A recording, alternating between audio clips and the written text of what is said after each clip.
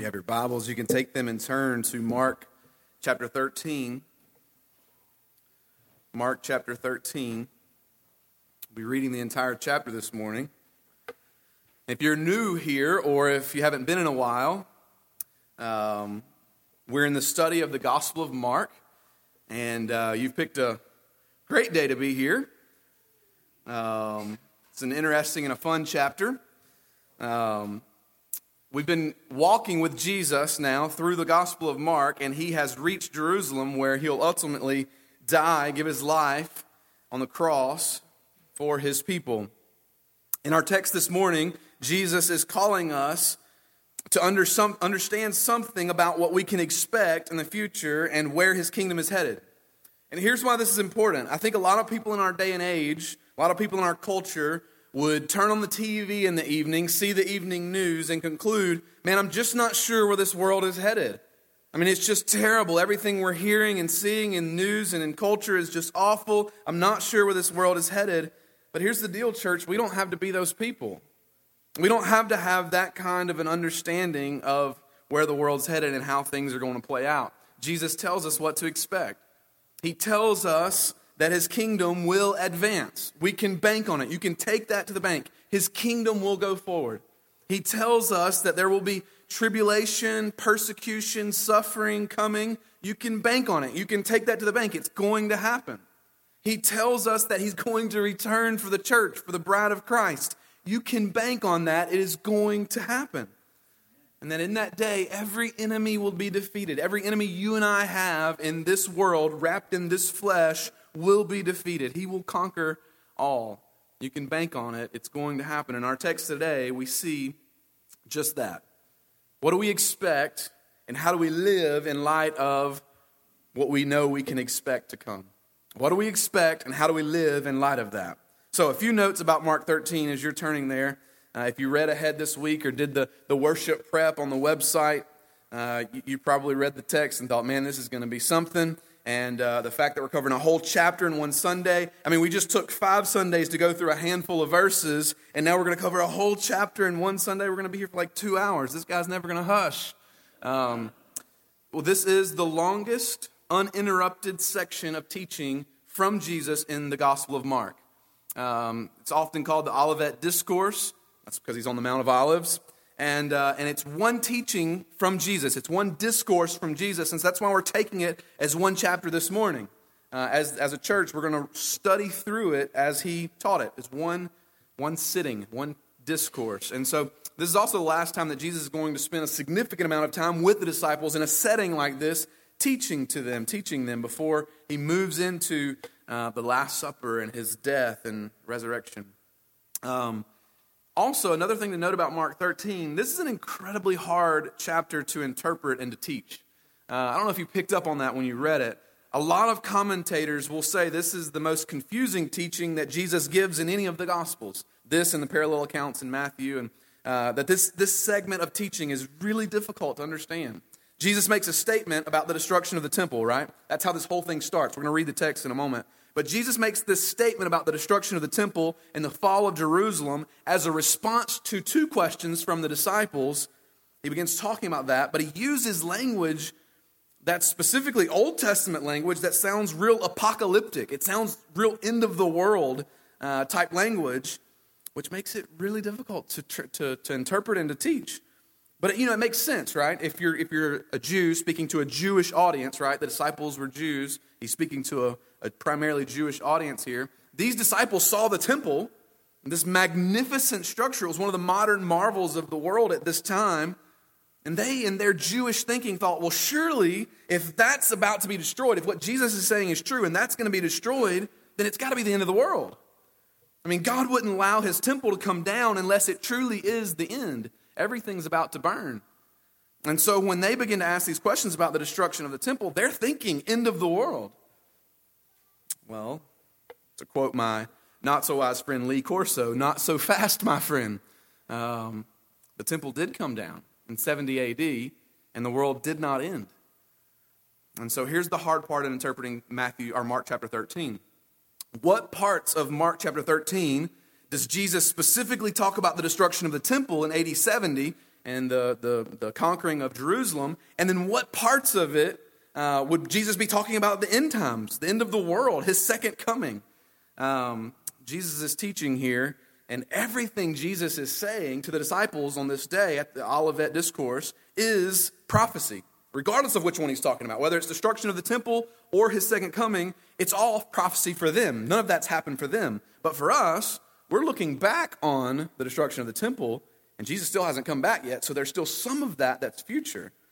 And so the difficult part for us this morning is which part's future for us, second coming, and which parts are the destruction of the temple, past tense. This has been my prayer for us as we gather this morning. I shared this with our growth group and our elders and Wednesday night prayer meeting last week. My humble prayer has been this: Lord, don't let us leave more confused than we came in, right? It's a confusing text. It's a difficult text, and I'm just admitting that to you from the beginning. And so it's with humility that I'm standing before you this morning, opening God's word, and just asking God, help us to not be more confused than when we came in. Help us to see from your word what you would have for us this morning, and even in hard text, would you convict us and challenge us and make us look more like Jesus and help us to live for King Jesus every day. And so here are some things that I know for sure about the text. Here's some things I know for sure about the text. This text, Mark chapter 13, is not meant to push us to go get out some graph paper and sketch a timeline of when Jesus is coming back. That's not the purpose of this text.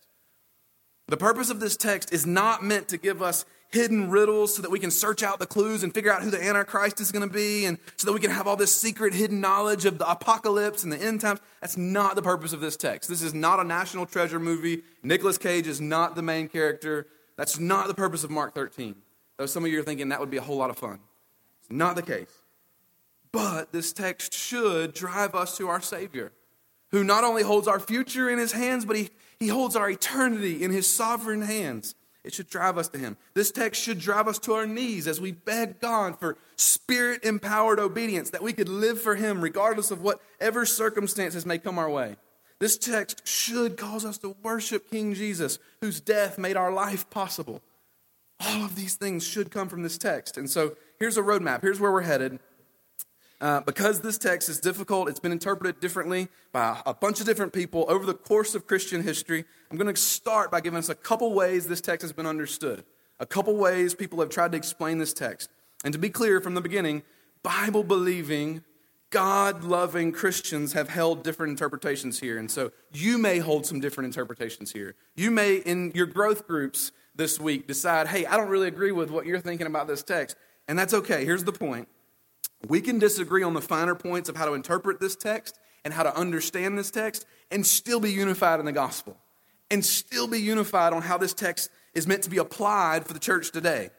And so even if we disagree, let's stand together on the gospel and stand together on how we would apply this text. So I'm going to give you quickly 2 ways this text has been understood, and then I'm going to show you my cards, all right? I'm going to show you my cards and tell you where I believe Jesus is teaching us here in the text. And I think the number 1 rule at poker is you don't show your cards, right? You lose all opportunity to bluff, right? Or if you're playing cards with Jess, you got to protect your cards. She's going to try to peek, and she's going to try to cheat. So if you're ever playing cards with Jess, you better do this. I'm going to show you my cards. I'm going to tell you where I'm coming at with this text. Even if you don't agree, that's okay. We can still be friends, and we can still stand on the gospel together. And then finally, in the majority of our time that's left, we're going to walk back through this text, look at the commands that Jesus gives us, and focus on those, because that's the most important part, right? Regardless of how we interpret this text, regardless of whether we say this is the destruction of the temple or if this is Jesus' second coming, the application's the same. Live for Jesus, be obedient to the commands of Mark 13, regardless of whatever circumstance you're in. So that's where we're going to spend the rest of our time together. So, a couple ways to understand the text, what Matt thinks this text is saying, and then 5 observations, commands from Jesus, and how we should live in light of having read and studied Mark 13. So let's read the text together, all of Mark 13. Let me just say this. It's going to be a little bit of a longer reading than we're used to on Sunday mornings, but bear with me. Don't zone out. I know the temptation with a long reading is to zone out, but here's the deal. You need to hear God's word a whole lot more than you need to hear my explanation of God's word. And so don't zone out. Key in right here and hear God's word. And listen as we read for future language. Language like these things or those days. Listen for that, because that'll be helpful for us as we walk back through the text. Let's read together. Mark chapter 13, verse 1. And as he came out of the temple, one of his disciples said to him, "Look, teacher, what wonderful stones and what wonderful buildings." And Jesus said to him, "Do you see these great buildings? There will not be left here one stone upon another that will not be thrown down." And as he sat on the Mount of Olives opposite the temple, Peter and James and John and Andrew asked him privately, "Tell us, when will these things be, and what will be the sign when all these things are about to be accomplished?" And Jesus began to say to them, "See that no one leads you astray. Many will come in my name, saying, 'I am he,' and they will lead many astray. And when you hear of wars and rumors of wars, do not be alarmed. This must take place, but the end is not yet. For nation will rise against nation, and kingdom against kingdom. And there will be earthquakes in various places. There will be famines. These are but the beginning of the birth pains. But be on your guard. For they will deliver you over to councils, and you will be beaten in synagogues, and you will stand before governors and kings for my sake to bear witness before them. And the gospel must be first proclaimed to all nations. And when they bring you to trial and deliver you over, do not be anxious beforehand what you are to say, but say whatever is given to you in that hour, for it is not you who speak, but the Holy Spirit. And brother will deliver brother over to death, and father his child, and children will rise against parents and have them put to death. And you will be hated by all for my name's sake, but the one who endures to the end will be saved. But when you see the abomination of desolation standing where he ought not to be, let the reader understand. Then let those who are in Judea flee to the mountains. Let the one who is on the housetop not go down, nor enter his house to take anything out. And let the one who is in the field not turn back to take his cloak. And alas, for women who are pregnant, and for those who are nursing infants in those days, pray it may not happen in winter. For in those days there will be such tribulation as has not been from the beginning of creation that God created until now, and never will be. And if the Lord had not cut short the days, no human being would be saved. But for the sake of the elect, whom he chose, he shortened the days.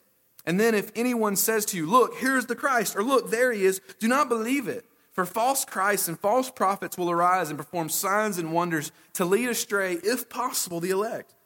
But be on guard. I have told you all things beforehand.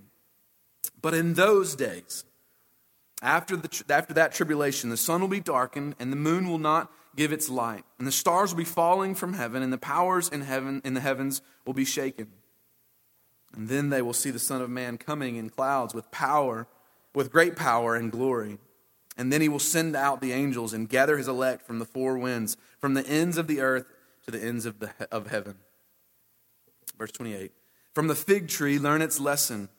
As soon as its branch becomes tender and puts out leaves, you know that summer is near. So also, when you see these things taking place, you know that he is near at the very gates. Truly I say to you, this generation will not pass away until all these things take place. Heaven and earth will pass away, but my words will not pass away. But concerning that day or that hour, no one knows, not even the angels in heaven, nor the Son, but only the Father. Be on guard, keep awake, for you do not know when the time will come. It is like a man going on a journey when he leaves home and puts his servant in charge, each with his work, and he commands the doorkeeper to stay awake. Therefore, stay awake. For you do not know when the master of the house will come, in the evening or at midnight, or when the rooster crows or in the morning, lest he come suddenly and find you asleep. What I say to you, I say to all, stay awake." I'll give you a bit of background here, what's going on. In verse 1, the disciples are overwhelmed with these massive stones and the physical structure that was the temple. And rightly so, these foundation stones, according to scholars, would have been about the size of a boxcar for a railroad train.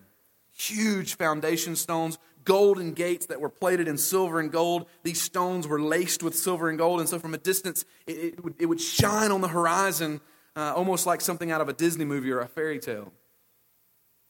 They're mesmerized by it, and in verse 2, Jesus tells them, he replies to them and tells them that this thing that they're all amazed by, this temple they're all blown away with, will very soon, and actually very soon, be a pile of rubble. It'll be nothing but a pile of rubble. And on this statement, the disciples in verse 3 and 4 have two questions. They're blown away by this statement from Jesus that this building that they've seen, this modern wonder that they've seen, will one day be a pile of rubble. And so they ask him two questions. When will this happen, Jesus? And what will be the sign that it's about to happen? When will it happen, and how will we know it's coming, right? And so in that context, Jesus begins to teach. He goes on takes this opportunity to go into in-depth teaching.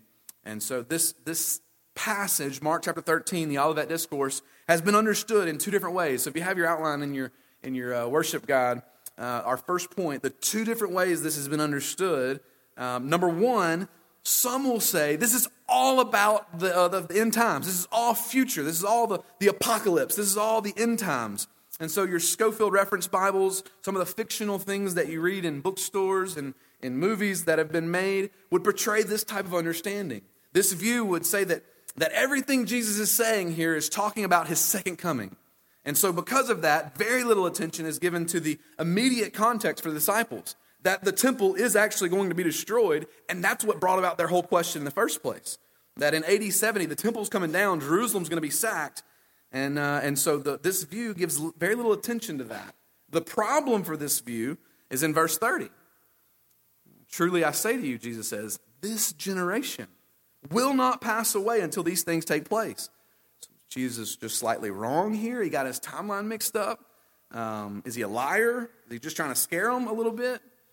Because this generation, the one Jesus was talking to, the disciples and all of his hearers on Mount Olive that day, they're not still alive. I mean, I've not seen them walking around anywhere. And Jesus hasn't returned yet.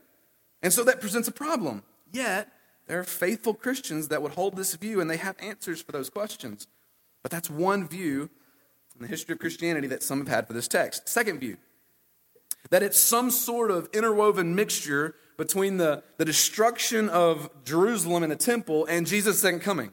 So I like this view a bit better. Some scholars will say, there's immediate fulfillment in the destruction of the temple. Everything Jesus is saying, from verse 1 to verse 37, all of it has immediate implications for the disciples in the temple, but it also has a shadow and a picture of things to come in the second coming. So you can see both in everything Jesus is saying. James Edwards, another scholar who you've heard me quote, I've studied his commentary through our Mark series. He's a faithful brother. He's a great commentator. He actually says that Jesus does a little flip-flop action here. He says that verses 5 through 13, where you see these things, that's actually talking about the destruction of the temple. And then you get to verses 14 through 27, and you see those days, and Jesus is talking about the tribulation, the second coming, the end of time. And then you get back to 28 to 31, verses 28 to 31, and you see these things again.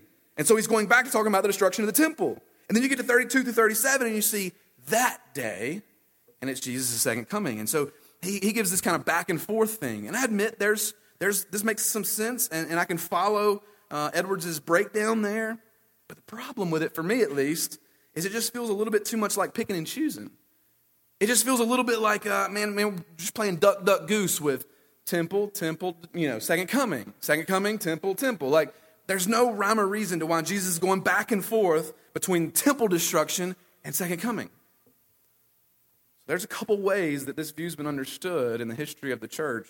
I want to give you a third way to understand it. And here's where I'm showing my cards. It's point number 2 in your outline.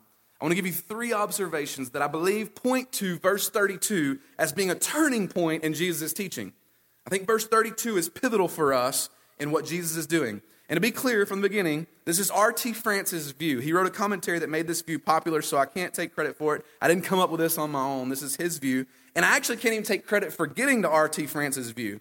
It was through having lunch conversations with Pastor Stephen and dinner conversations with Chuck Quarles and men a lot smarter than me that I even was arrived at this view. And so if this resonates with you, if there seems to be some truth and you believe this to be the case, then there's a lot of people you should thank, but I'm not one of them.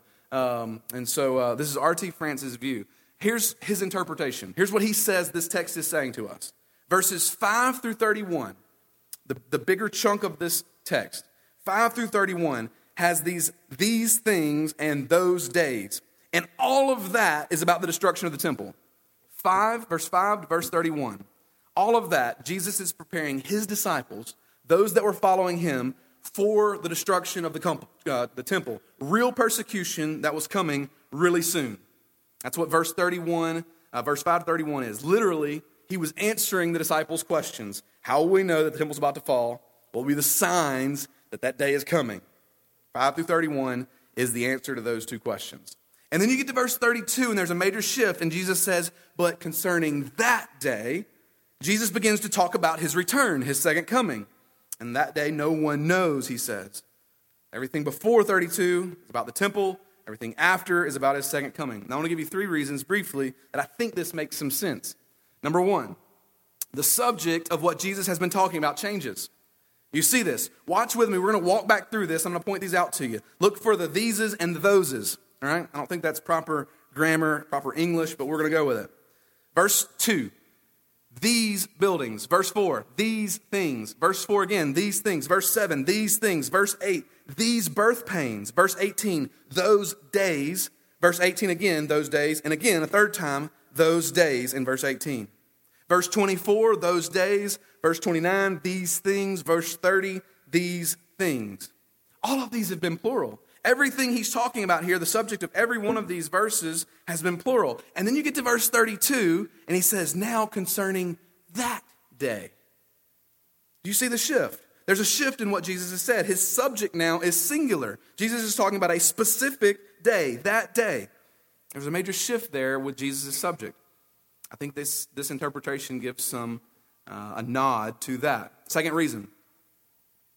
This interpretation deals with this statement from Jesus concerning this generation, right? Not passing away. He says this generation will not pass away until all these things have taken place.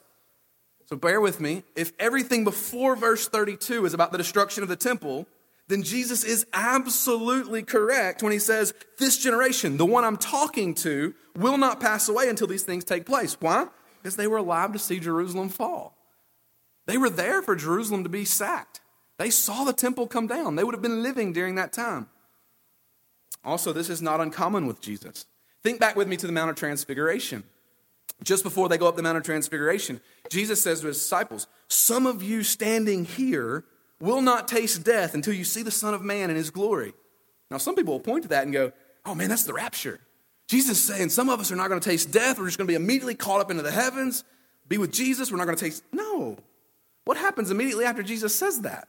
They go up on the Mount of Transfiguration and they see Peter, James, and John see Jesus in his glory. Literally, it's fulfilled momentarily 3 days later after Jesus makes that statement about some of you standing here. You get to Mark chapter 14, which we'll be at in a few weeks. Mark chapter 14, verse 61. Jesus is on trial before the high priest. And verse 61, the high priest asked him, are you the Christ, the Son of the Blessed? And Jesus said, I am. And you will see the Son of Man seated at the right hand of power and coming on the clouds of heaven. You will see. This generation, you will see it. You will see it. He's talking about his resurrection. You'll see the power. You'll see the glory. Now, seeing verse 32 as the shift where Jesus begins to talk about his second coming, puts all of that before, making all of this fulfilled in their lifetime. Third reason I think this view makes a lot of sense. This interpretation, seeing verse 32 as the shift, makes the resurrection of Jesus the hinge in all of human history. Now, I love to go to Colorado. My sister lives there. My brother-in-law lives there. And when we go snowboarding at Purgatory. And when you're on top of the ski lift, at the top of Purgatory, you can literally see for miles and miles and miles around. And my brother-in-law one day says to me, as we're about to get off the ski lift, he says, hey, you see that peak over there? That's so-and-so peak. That's where I go elk hunting. It's about 50 miles away. It's like, that's cool. He goes, you see that peak over there? That's New Mexico. It's over 100 miles away. I'm like blown away by this because to me, sitting on that ski lift, it just looks like a single line of mountain peaks. I mean, they just look like they're side by side. Some are bigger than the others, but they look like they're all right there. But the reality is they were hundreds of miles from each other because along the horizon, they just look like they're on the same plane. Prophecy is kind of that way. There are places in Daniel, for instance, in the Old Testament, where Daniel will talk about things that will happen a few hundred years later in the birth of Christ. And then just momentarily, like just moments after that, he'll talk about things that have still not happened yet. 2,000 years after Christ's birth, death, and resurrection, those things still haven't happened. but he just mentions them as if they're all the same. They're all future for him. That's how prophecy works. And I think sometimes we get things wrong because we look at things from our perspective. We're sitting here, 2018, and we hear future language in the Bible, and we automatically think from our perspective, right? Things that haven't happened for us, things that are future for me and you sitting here today. We automatically assume when we hear that future type of language, oh, well, the thing that hasn't happened yet is Jesus' second coming. So that's obviously what he's talking about here. I want to submit to you this morning that there's a bigger mountain peak. There's a bigger prophetic mountain peak that Jesus was talking about than his second coming. And that bigger prophetic mountain peak, the bigger moment in the history of the cosmos is the resurrection, which is in our rearview mirror. It's past tense for us, right? But it was still future for Jesus and for his hearers. This interpretation emphasizes that. Let me show you how. Verse 24 and 25. You see this language of tribulation, the sun being darkened, the moon not shedding light, stars falling, powers being shaken. It sounds real apocalyptic. But then you get to verse 26 and you say, then it says, but then the Son of Man will be seen coming on the clouds with great power and glory. Can I remind you that the sun was darkened during the crucifixion? Can I also remind you that in the Old Testament, you see language of stars falling, but it's not talking about literal stars falling. It's in references to nations being destroyed. You see this in Daniel chapter 8, Isaiah chapter 14, Joel chapter 2, Ezekiel chapter 32, Revelation chapter 6. The difference is those were pagan nations. And prophets were warning that these stars, these pagan nations that you think are so strong are going to fall. And here, this time it's God's own nation. It's Jerusalem. It's the people he loves. Powers being shaken. Earthly kingdoms coming to a close. Heavenly kingdoms being birthed. And I believe that for Jesus, this is that greatest mountain peak. It's that greatest future mountain peak. The hinge in all of human history is not his second coming, but his resurrection. That's why when we see in verse 26, the Son of Man in power and glory, that's resurrection. In chapter 14, verse 62, when he's standing before the high priest and he says, the Son of Man you'll see seated in power and glory, that's resurrection. Because here's the reality, and here's the truth I want us to wrestle with. You see it printed in your notes because I wanted you to have it.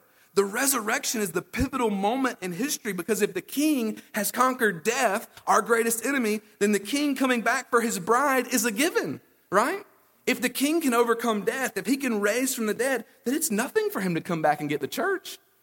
That's why when Jesus is talking to his disciples here on this occasion and he talks about the Son of Man coming in power and glory, he's looking forward to his resurrection. I think that's that moment that he's focused on, not his second coming. And so we've spent a lot of time here. I want to move on. Here's the deal. Even if you disagree with me on this point, we can disagree and still be friends. Here's why.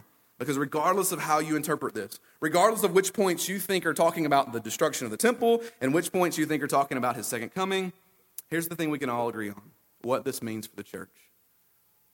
What we can agree on is the application for us as believers today. Verse 37 still applies. Look at verse 37 with me. And what I say to you, I say to all. Stay awake. Stay awake, Jesus says. He's saying it to all, meaning us today. He's talking to the disciples on that day. He's applying it to future hearers, us today. And here's what he's saying. I'm going to give you what to expect. I'm saying it to everyone. Stay awake. Regardless of what circumstances you find yourself in, stay awake. And so, our third point on your outline this morning, 5 truths Jesus shares, 5 truths Jesus shares, and 5 expectations Jesus has for us. We're going to walk through these pretty quickly. Number 1, fakers will come and go, so watch out.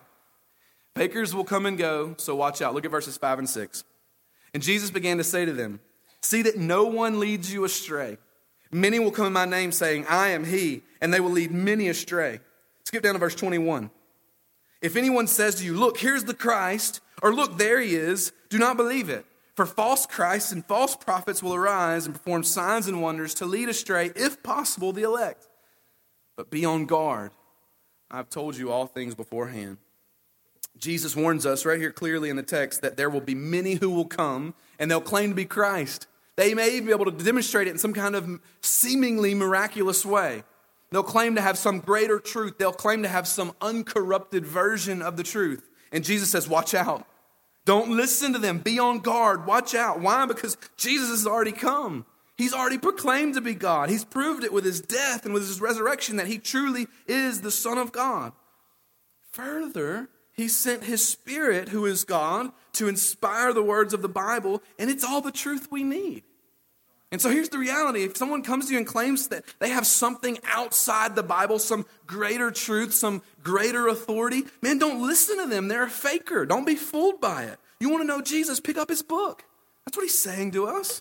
Many will come and they'll try to lead you astray, but don't listen to them. I think Jesus is looking down the timeline of history and he knows of the cults and of the different religions that are going to raise their head and try to lead people astray. And he says, don't listen.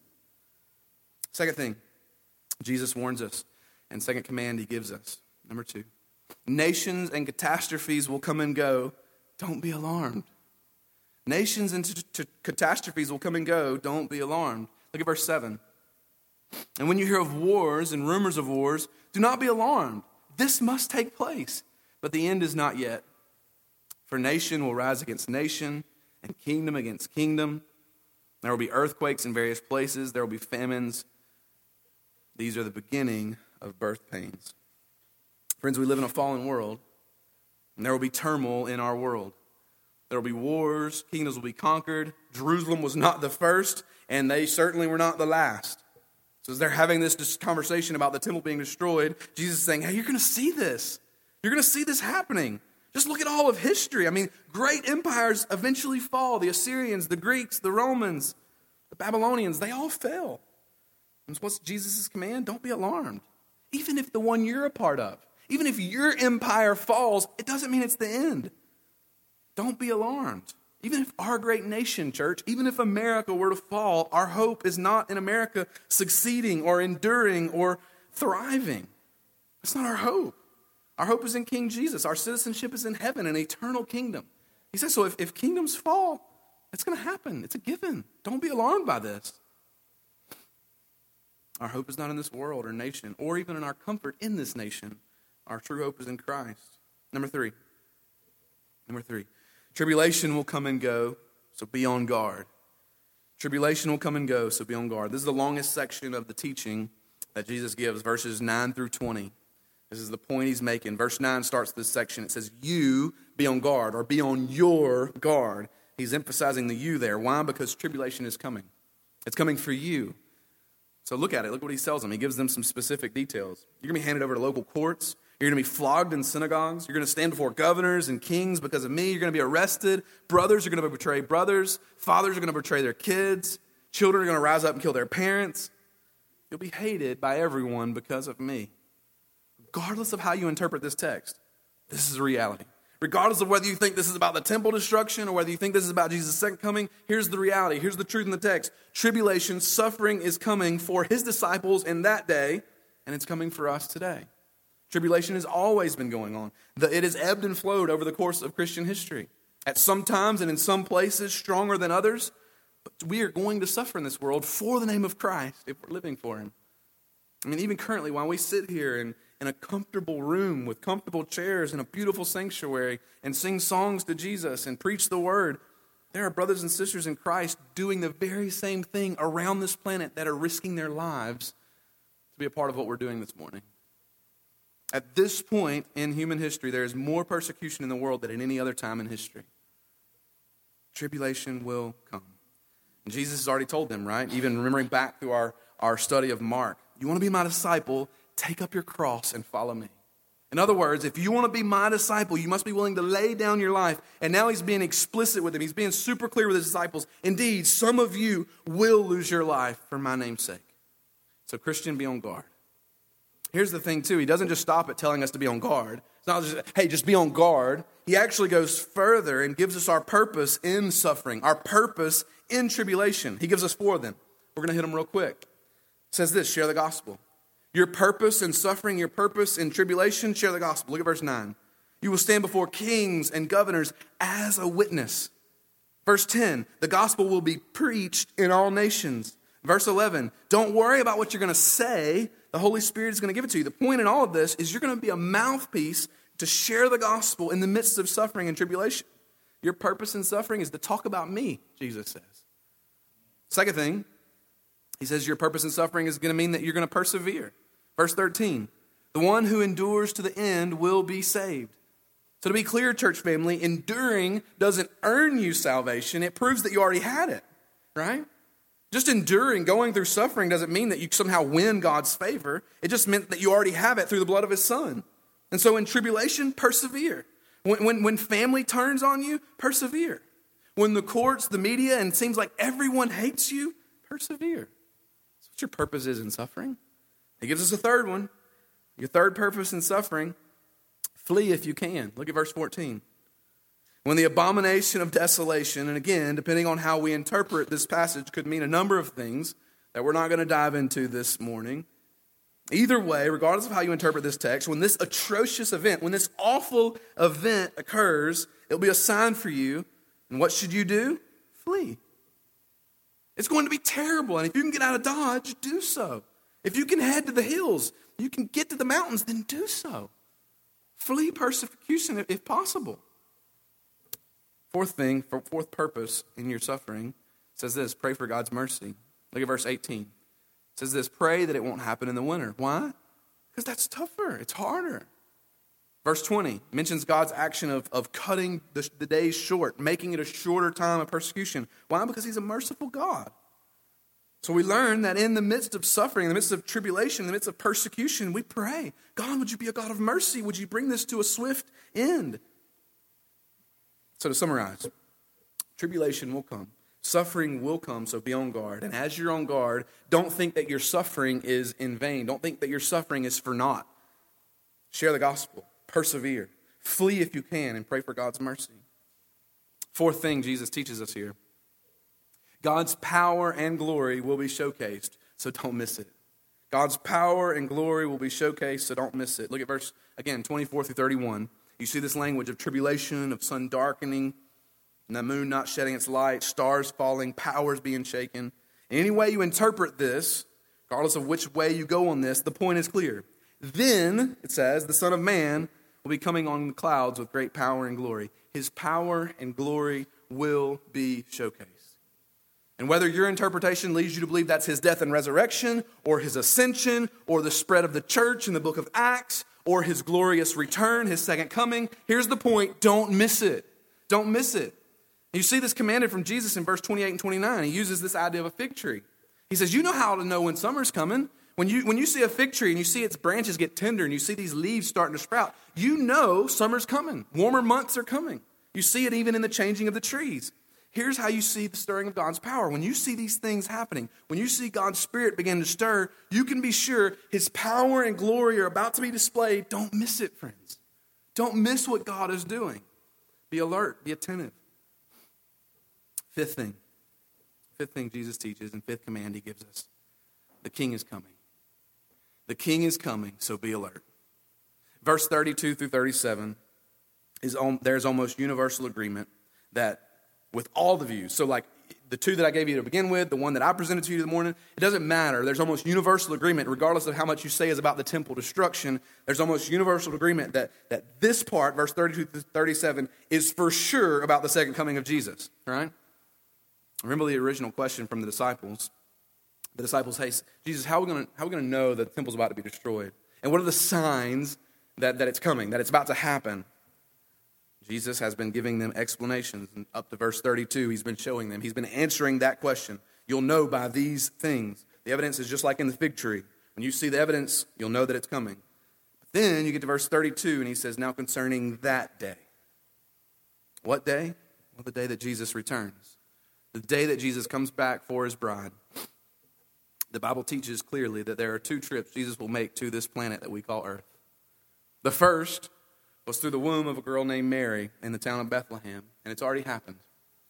The Bible tells us that Jesus not only came, but that he lived a perfect life, that he grew up, and he was the only one who's ever completely fulfilled the requirements of God and never sinned. He never broke one single rule, yet he was tortured and he was killed by his creation, by sinful men, because in doing so, he was paying the penalty that every one of us deserve for breaking his law, for breaking God's law. He died the death we deserve to pay our sin debt. He gave his life up on the cross. He was buried and he rose again so that we could be made sons and daughters of the King, so that our sins could be forgiven if we would but repent and trust in his finished work on the cross. Bible tells us that he's also coming back again.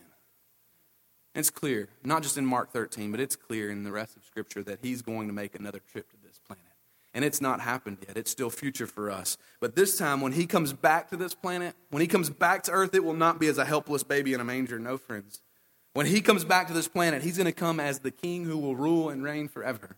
He's going to come back as the victor who has won the battle and defeated every enemy. And of that day, Jesus is teaching him there, teaching the disciples here, that no one knows that day or hour. No one knows. So here's the reality. When you see some goofball on TV saying, I know it's going to be this and this date or this and this date, you can probably write down in your calendar, Jesus is not coming that day, right? Jesus said no one knows the day or hour. He explains this with a story. He says a man goes on a journey, and he leaves his house, and he leaves his servants in charge, and the very last thing he says, the very last command Jesus gives, or the very last command this man in the text gives, is to the doorkeeper. As he's leaving, he says to the doorkeeper, here's my final parting words. Be alert. Be alert. You're the doorkeeper. Stand guard. Be alert. And so what's the very last thing that this doorkeeper should be doing when the owner returns? Sleeping. Don't be asleep, man. Don't be asleep. Don't be asleep. So Jesus says that his second coming is going to be like that. It's going to be just like that master that's left his house, and he says he's coming back, and you better not be asleep. You better be alert. He leaves one question, I think, for me and for you today. Are you ready? Right now, today, are you ready? And he's already walked us through this. He says you can bank on the fact that fakers are going to come. You can be assured that nations will rise and kingdoms will fall and catastrophes will come. Natural disasters are going to be a part of life, a reality for us. Tribulation and suffering are going to be a reality for us. You can bank on it. And here's something else Jesus says you can bank on. I'm coming back. I'm coming back. I'm going to return. Are you ready? And there's coming a day, and a day that only the Father knows. A day that only the Father knows, Jesus says. And he's going to look at the Son, seated at his right hand in glory. He's going to say, Son, it's time. Go and receive your bride. That's me and that's you. And on that day, Jesus is going to come. The Bible says he's going to split the eastern sky to come and receive all of those that have put their faith and trust in Christ and repented of sins. Will you be ready? As Michael comes, as our praise team comes to lead us in a time of response, here's how I want us to respond. As you sing, pray. And as you pray, ask the Lord to identify for you. If you're a believer in this room, you know you've placed your faith and trust in Christ. You've repented of your sins and you've followed after Christ. You may have been doing so for years and years and years, or you may be a new Christian. Ask yourself this: am I living like I'm ready for Jesus to come back? Does my life look like I'm expecting him to split the sky at any moment to come receive his church? Ask yourself that. What does it look like to live a life expecting the King to return? If you're here this morning and you've never trusted Christ, maybe church is new to you, you've never been a part of anything like this, you may be here this morning wondering what all this is about. So we start to sing, this is what I want you to do. I'm going to be sitting right there, right on that front pew right there. Would you come? And just tap me on the shoulder and say, hey, man, I'm not ready. I'm not ready, but I want to be. I know Jesus was dealing with my heart this morning because I've never placed my trust in him. I've never repented of sins, but I want to. I want to be ready for when he comes back. I'll be right there. I'd love to share with you how you can be ready, how you can know that you're going to be with him when he comes back. Let's stand. I'm going to pray for us, and then you respond to the text.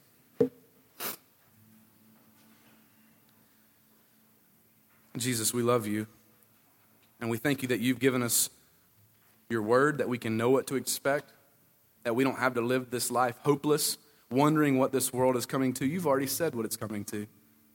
That though there'll be dark days and though there'll be hard times, that you're coming back for your bride, the church, and there will be a glorious day when we'll be with you in your presence for all of eternity, and we don't have to fear what the future looks like. God, I pray for every person under the sound of my voice, that if there's men or women, boys or girls in this room that are not sure if they're ready, that right now you would draw them to yourself. That even physically in their bodies right now, their hearts would be beating faster. Their respiration would be up because they know that they've never done that. They've never placed their trust in you. That you would lead them to yourself this morning. Help each and every one of us as believers to be asking hard questions of ourselves. Are we living like every moment counts and like King Jesus could come back at any moment?